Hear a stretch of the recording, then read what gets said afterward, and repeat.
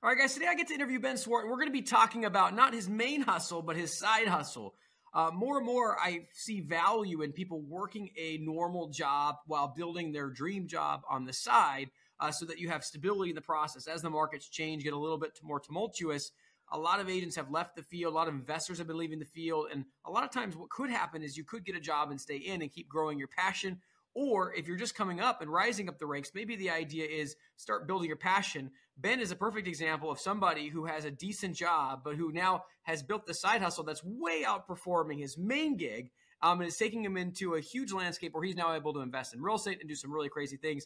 Ben, thank you for coming on the show. I know email marketing has been one of your biggest successes so far, and affiliate marketing that goes along with that. Take us into what have you been doing in email marketing, and why has it been working for you? Yeah, so I've been doing email marketing really only for the past year, really. I haven't, before the past year, done anything with email marketing. I learned it as soon as I got into this opportunity with the employee retention credit. And as soon as I learned about it, I knew I just needed to put all my focus into it. I was spending, nights until 4 o'clock in the morning researching, going YouTube really hard, doing everything I could to soak in all the technical details about how to optimize email, how to win with cold email, how to get really great open rates, how to get great deliverability, all the systems and tools used to make a good campaign flow and deliver results. So I've been doing all that for just the past year now. Okay, so out of that year, how much of it have you spent learning what we call the fundamentals, the basics? Like how long did it take you to grasp the main core element? Probably about a month and a half, because I went really, really hard. Like I was spending 6 to 10 hours a day sometimes, like learning and talking with people who are experts at it, doing everything I could. So I learned it rather quickly just because I went in really, really hard. Okay, so let's say my name's Matt, and I just am going to stop all my activities during my workday. So you have me for 8 hours a day. What do I do? How do I get as good as Ben at email marketing? Yeah, so one of the best ways, is really to find somebody that's successfully doing it and mentorship. I've taken so much value from mentors, and I feel like, yes, you can just pull a bunch of random information together, which is what I did for this, but I found a really good mentor who I was able to learn a lot from and just bounce things off of constantly, and having that kind of feedback quickly really made a huge difference. So I highly recommend finding somebody in the space and working with them directly in the beginning. Yeah. And so what was your approach? Because you're working this W-2 job. Like, how are you finding these mentors? Are you paying them? How does it all work? Yeah, so it really came down to just networking with people in our Facebook group. So I joined this program. We were doing an affiliate thing with ERC, and I started networking a lot with the guys who were doing the same things as me. So we were able to learn together. Some of us learned certain tricks before one another, and so we kind of just bounced back and forth. So I didn't actually, in this particular case, have a direct paid mentorship, but I just had a few close mentors that I worked very closely with, and we all kind of worked together to create some beautiful systems around what we were doing. So the people you were learning from, I'm assuming they had a lot of the tools, right? What were you providing to that equation to get them? Was it just friendship? Was it work? How were you getting them to give you the goods? Yeah, I'd say the thing I provided most was probably the grit. I just kept pushing. I found that I had a lot of time to go after this, and I was just extremely hyper interested in learning it and really becoming successful at it, because I saw that it's at least with email, it's a very finite game. There's like XYZ rules. If you adhere to those rules and you continue to, you will be successful with it. And it comes down to a numbers game. It's just volume and quality. And then once you have those two things down, you're going to see deals, kind of whatever you're marketing for. So you say you had a lot of time, but you were working a full-time job. So correct. What does your day look like? Kind of break it down, like maybe not hour by hour, but sure. Give us the real gist of like, oh, from this time to this time I was doing this. So my schedule has changed significantly now that I just moved. But when I was living in Buffalo, and when I started this last year, like at the end of August, I was basically waking up at 10 a.m. My work day is 10 to 6 for my day job. So I'd wake up at like 9:59 and be ready to go. I would take calls in bed pretty frequently from my boss, have like an hour chat with him, and be like, all right, then go take a shower, the whole stuff, get ready for the day, late, albeit. And I do stuff for my day job until 5 or 6. And then, spend, some time with my now wife and, have dinner, hang out for a little bit until she went to bed. At that time, she was a school teacher at an elementary school, so she was waking up super early, going to bed pretty early. So she'd be pretty much lights out by 9 p.m. And from 9 p.m. until generally 3 to 4 a.m., I would just grind and work on all this stuff, whether it was learning the details, researching, talking with folks across the country and across the world, actually, and really just, optimizing my campaigns and the technical side of the email setup that I had. That's when I did it all, was that kind of 9 p.m. to 4 a.m. window. So, all right. So truly, you're working an 8-hour day, other than maybe a couple hours of or 30 minutes of showering or whatever, you're not cheating the system. You're working the job. And I mean, you're putting in 14-hour days. Yeah. Yeah. It was a lot for sure. How many days a week? So the day job was Monday to Friday, but then Saturday, Sunday, I was also, spending at least 6 to 8 hours Saturday, Sunday getting into this stuff in the beginning. Now that has absolutely tapered off now that I have my systems and I don't need to be like a nut going crazy because I have stuff working. But in the beginning, I was very much just enamored with all of it. And it didn't feel like work because it was extremely exciting at the time. Learning a new skill, being able to implement it in real time and see the results was just the perfect combination to keep me enthralled with it. Okay. So, I mean, if we're breaking down the hours here, let's say you say 6 to 8. So let's say an average. So 14 hours on the weekend, 14 hours a day times 5 days. You're working about, 84 hours a week. I mean, it's truly double full time. Yeah. Yeah. So there's no social life other than a few hours a night with your wife. Yeah, the fun thing, so I did cheat a little bit. So in that 9 to 4 a.m. window, I definitely would slip in an hour and a half of video games with my buddies in that window as well somewhere too, for sure. Yeah. It wasn't like the full 9 to 4 a.m. totally locked in. Yeah. Definitely put in a little bit of friend time too. Dude, honestly, I'm blown away by the fact that, I mean, you're working all those hours and just 1 hour of game time was enough to kind of keep you locked in. So the stimulus then, right? I mean, obviously financial freedom, I'm guessing, is the main reason that you're like, I got to hit this goal. Like what's driving you to work that hard? Yeah. So really candidly, it's two main factors. It's the excitement, the thrill, adrenaline rush. I was a volunteer firefighter for 6 years. I'm no longer doing that. And I just have that itch for sure. I found it with this. And secondarily, it's definitely the cash flow for both me and the businesses that I get to help, because I'm making a huge impact by getting businesses this money that a lot of them didn't know, especially at the time in the beginning, that they could get. And then the commissions are very, very healthy on the backside. When you compare it against a W-2 salary, it like hurts your head, the commission size that I was seeing and I'm still seeing. And so that is really what fueled me. So let's talk about some of the challenges, some of the obstacles. So, I mean, obviously there's the obstacles of like learning the system, but let's just put that behind us. You put in the hours, you learned how this worked. How much time did it take to because I mean, you have to learn how to market, not just send the technical side, right? How long did it take you to become a marketer? Probably 3 months. Yeah. About 3 months, which I know there's tons of people that have absolutely, studied the hell out of marketing in school, have degrees in marketing. I have really spent a lot of time learning it. So I am a marketer, but I wouldn't call myself an expert marketer, although I am able to get a deal A to Z across the table. And I learned pretty much everything in about a 3-month period, from learning that email stuff in the first month and a half to really solidifying that message and a cadence to where I was getting deals in at one point daily with this opportunity. Wow. Give me a scope of this. What was an average commission check per deal look like in your world on this? Yeah. Average is probably 5 to 10,000, just because it varies a lot. So, you think when you really break it down, one email, 1 5-minute conversation can be a $10,000 check. You're like, wow. But then the real kicker with this, where the average gets a little wild, is yes, there's a lot of those smaller deals, we'll call them, which are actually still very great deals.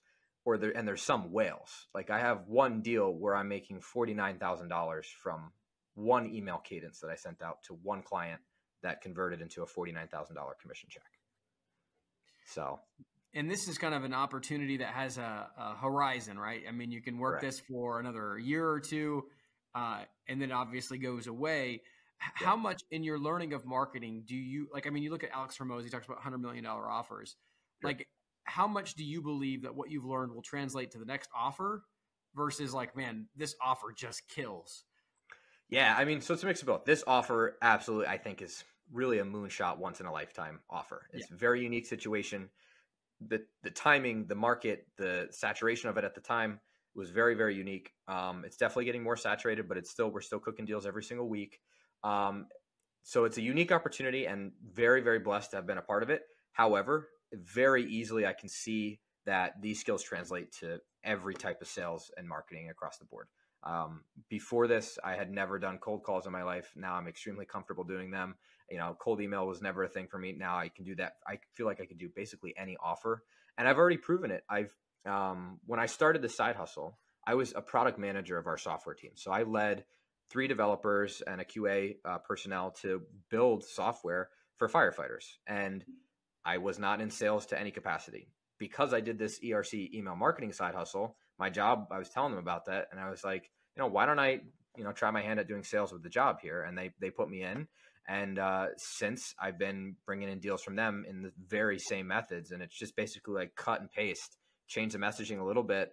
And because I had my background in fire, I knew the product very well, and I helped build it over the past 5 years. So selling it became very, very natural. So interesting. So you're obviously were leveraging your product knowledge, but the sales knowledge really came in how you learned through refining the ERC offer. Absolutely. And like, to put it extremely simple, that sales knowledge is just getting over rejection and being okay with no's, getting hung up on, getting cursed out, all that stuff. As long as you're cool with that and you can just put in volume, I believe that you can succeed in sales. Because even if you don't know how to talk, even if you're afraid to speak to people over the phone or email, you don't know what to say, you just put in volume, you will improve. Just like with anything else, just like doing podcasts, right? You put in the numbers, those reps, and you'll get a lot better. So you doing email and doing it at the volume that you're doing have the ability to decide how much do you want to follow up with a particular person. In your world, is follow up a thing? Do you just rather get a new lead coming in? Like, what does your sales process look like? Yeah, follow up is a huge thing. I've had deals where I've continually followed up with someone at I don't have an exact science of how I do follow up. I think it's very case by case, depending on how first interactions go with people. But I've had deals where I've initially booked people, they were interested, excited, they've fallen off for 4 months, and then I brought them back to get them to sign the agreement 4 months down the road. With email? With email, yeah. How much are you doing on the phones? So it's probably 95% email, 5% on the phones. Everyone who listens to our show knows Tim and I are passionate about obtaining financial freedom through real estate investing. We also know that everyone's situations and goals are different, and while there are programs out there that show you a path to financial freedom, many of these programs are just too cookie cutter and don't take your personality, situation, and desired outcome into account. Think about the number of times that you've watched a guru online and tried to do the exact same thing as they did, but had nowhere near the same results. You are not alone. When I got started, I was continually paying for courses and getting only partial results until I discovered the path that made sense for me. The results prove this out. Most online course creators have let us in on their dirty secrets that 90 to 95% of their students never complete their course and achieve their desired outcome. This is not something that we're okay with. The benefit of working with Tim and I is that we are interviewing between 5 and 20 people every single week. We have accumulated hundreds of 7-figure strategies and gotten inside scoop from these successful entrepreneurs. We're able to work with you to pick the strategy that will best fit and then help you create the custom plan to take you quickly into financial freedom. As a former math teacher, I always taught my students that the fastest way between 2 points is a straight line. If you want to get rid of the many curves in the road that can make the journey longer and more costly, then go to coaching.freedomchaserspodcast.com and book a call with us, and let's get you on a straight line path to freedom. Okay. All right. So let's dive into this because I love talking about sales. So tell me the strategy. So obviously you're piquing interest with headlines and that sort of thing. You're getting them in. Yep. You doing a discovery or a triage call? What's the sales process look like? Yeah. So with this opportunity specifically, my only goal is to book a demo. And the way that we do that is we find an interested lead.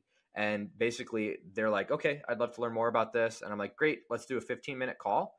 I ask them for a good time for them, their phone number if I don't already have it, if it's not in their email signature, confirm their email is the best way to reach them. And then basically I have their company information already because I'm reaching out to them from my leads list. So I already know what company they are and I know roughly what their W-2 employee count is.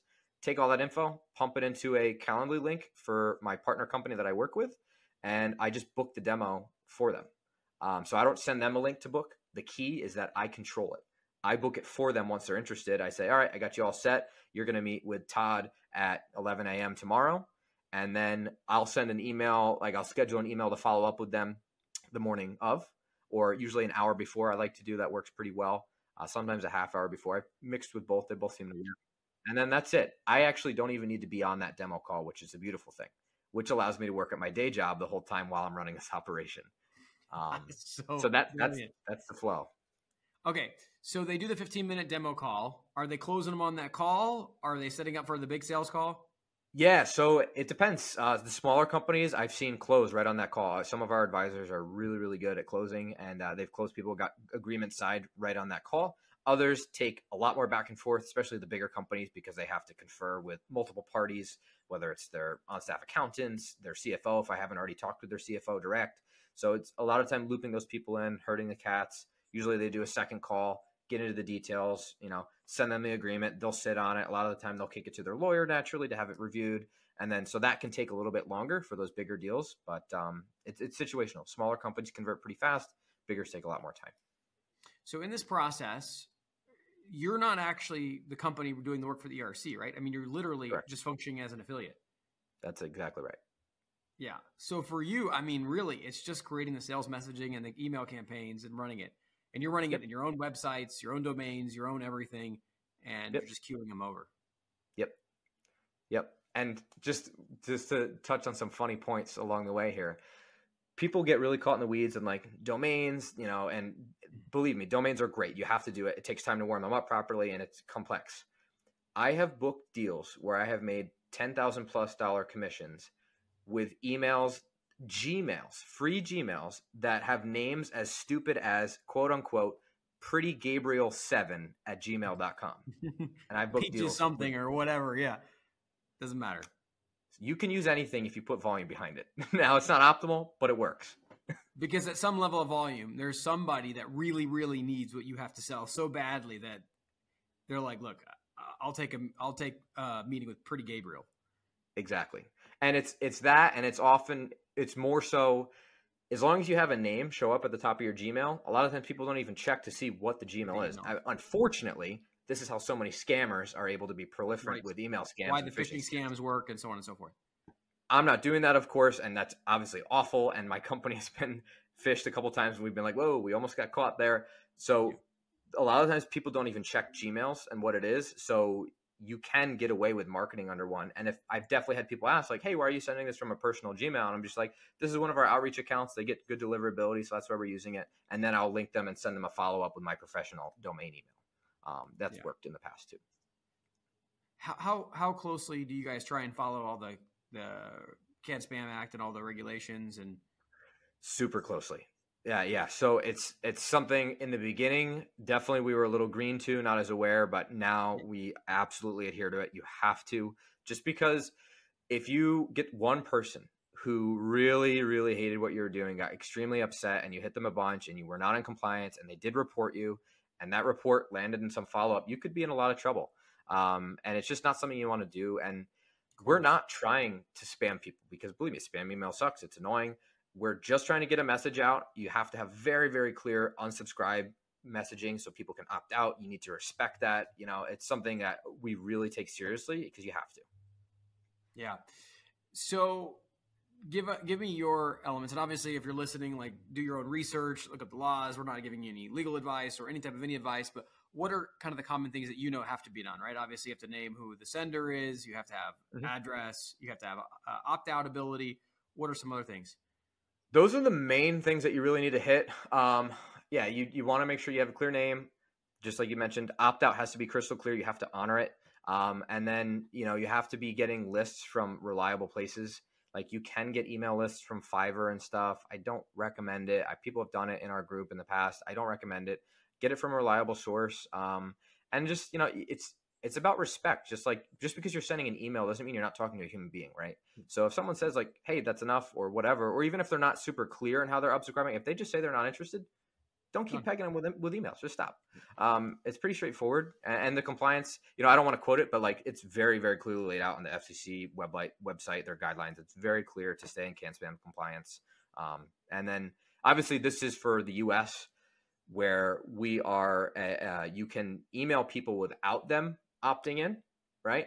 Whereas EU, everywhere else, you need to be GDPR compliant. They are an opt-in only situation. So it's very different ballgame outside of the US in what you can do with email right now. Yeah. What do you see as the future for email? Do you feel like the regulations will continue to get more stringent here in the US? Likely. Yeah. I mean, just like with anything else, I think regulations generally are going to get stricter and stricter as time goes on. That's usually the trends we see here, which, it is what it is, but it's just like anything else in business, adapt and overcome, pivot, do what you got to do. For right now, it works. It's funny. A lot of people will say email is dead. It's absolutely not. And before this opportunity, I would have thought it was too, but once you get systems set up for scale, it really can work. And now, is email the absolute best way to market? I'm not going to go out and say that, but it's very passive once you set up the systems, and it does work. So let's talk about, how do you know when it's the offer versus the volume problem? How much volume? This is kind of almost goes like a statistical question, right? Where it's like, Sure. How big of a survey size do you need? But if you can answer that, it'd be great. Yeah, it's a tricky one. The fun thing that we're doing, if you break down the offer of what it exactly is happening, it's essentially getting businesses money that often they don't know that they can get, and they don't have to pay anything up front to get it. So the risk is very, very low. It's in their mind can be like, we're kind of getting free money. Well, it's not free money. It's tax money they already paid, right? But it can kind of seem like that. It's kind of already forgotten money that now you can get back. Like, that's extremely exciting. That's fun. The challenge of the offer becomes, is this a scam? Yep. Is this actually real? And especially in the beginning, that was the pushback we got. So that was one of the bigger challenges. And then the volume portion, at peak, I was probably sending 8,000 emails a day from my accounts. And then I have guys that work with me that are doing similar, 4,000 to 6,000 emails a day. Of that, you're getting a reply rate from anywhere from, on a really bad email that's not performing well, like 1%. But on like my peak ERC days, I was seeing like 7% reply rates on my campaigns, which is for cold email, just to 560 replies a day. We were really, really getting a ton. And a lot of those, believe me, in that reply, let me be clear, were unsubscribe. They weren't positive replies, all of them. Yeah, so that's just replies, right? But that's not positive replies. Positive replies more along the lines of like 10 to 20 a day at peak, which is still, great. What do you see as being roadblocks of people doing email marketing, either from their own limiting beliefs, personal standpoints, skill sets, etc.? I think the beginning for sure is like the technical setup. It's super complicated, so much so that people in our group now, we have a group of like 2,000 people in our Facebook group that I've been a part of since the beginning. I actually offer a service within that group to help people set up their first domain, and I do it all as a done-for-you service for them because it's so in the weeds. And then after I do the setup for them, I give them a half-hour call and we walk through everything, and I explain, here's what I've done, here's all the tools, reach out if you need any help along the way, but it's done for you, and people are usually pretty happy with that. The technical setup is a bear for domains, at least. Anybody can get a Gmail and start emailing with that, but there's still some things like you got to warm up an email. If it's brand new, you have to warm it. You have to warm the domain. If you don't, you're going to be in the spam inbox. You're just not going to be doing well. And then, like you mentioned DMARC before, if you have any of that technical stuff on your domain DNS settings messed up, even like a capitalization that's incorrect, right? That can screw your entire deliverability and you will be wasting your time. So those little details really count, especially in the beginning. Once you're past that hurdle of that technical setup, then it becomes just staying on top of making sure you're not on blacklist, checking your email health weekly or bi-weekly, however you care to do it, and just tweaking as you need. And then I guess the third thing probably is volume. Now, I said I'm doing 8,000 at peak emails a day. That's spread across a lot of emails. You can't just take one email inbox and send out 3,000 emails a day. It doesn't work. You'll get rate limited by Google. You'll get suspended. It just doesn't work. You have to really keep it lower and get into a bunch of accounts and have those all work in unison to make it work well at scale. Let's say someone wanted to send 1,000 emails a day. How many email accounts, once fully warmed up, would they need? If you're going to be aggressive, I'm saying probably like 8 to 10. So like about 80 to 100 per day. If you want to be really on the safer side, which best practice, a lot of email marketers and cold emailers will tell you, be on the safer side. So you want to be more in that 40 to 50 emails a day per inbox. So about double that. So maybe you want 20 to be really, really safe. But in this game, with the cost to get a domain up and running, the time it takes to do it, and especially with mixing in some personal free Gmails, I don't care if a Gmail gets totally blocked out. If I burn it out, oh well, on to the next. I was buying them for like $5 a piece at the time. It is what it is, and I've definitely burned through a good handful. But in terms of the payout and what I'm seeing on the commission side, it's like a negligible cost. Wow. So what would you say are is there industries where maybe this wouldn't work as well for? Yeah. Like, are you talking ERC specifically it wouldn't work well for, or email marketing email in general? Marketing in general in this way. Yeah, I think there's definitely a lot of industries where it probably won't work that well. I think email marketing is probably best suited for B2B. I think, business folks who have, a company email address, way more likely to read a cold email versus you sending to a consumer a cold email. I mean, as a consumer, the cold email I get spam, deleted, ignored very frequently. But anything that comes from my work email, I'm going to read it. At least if it's the first of one type of offer, right? I'm going to look at it. It's just because it's my job. I care about what's coming in. It could be some opportunity that could really benefit us, because I've had email opportunities come into crazy fruition for us. So I'm always looking, and I think that probably goes the same for many other people that work for businesses. If it's coming to their work email, they're going to give it a look over at least once. What's your vision for your life and business next 12 to 18 months? Yeah. So I'm all over the place, like I was telling you before, but I really think it's going to be a mix of real estate and some other semi-passive side hustle. The email stuff is great. I might end up getting into an email agency and helping some other businesses. I'm very open to doing that. I'd love to help people grow on their email outreach, but definitely enamored with real estate. It's such an obvious next move when you have good cash flow, and the market's super weird right now. But all that aside, I think real estate makes a lot of sense, and specifically land investing, land flipping.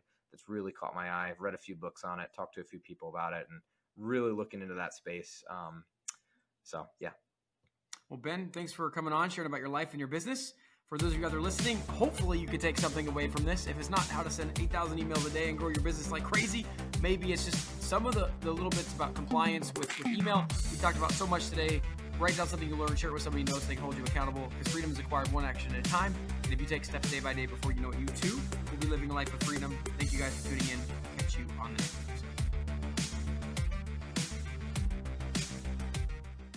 Please like, comment, share, and subscribe. Engagement is like gold to us. We can't do what we're doing without it. Reviews and subscriptions, particularly on Apple, Spotify, and YouTube, are worth more than money. So please do what you can to support the show.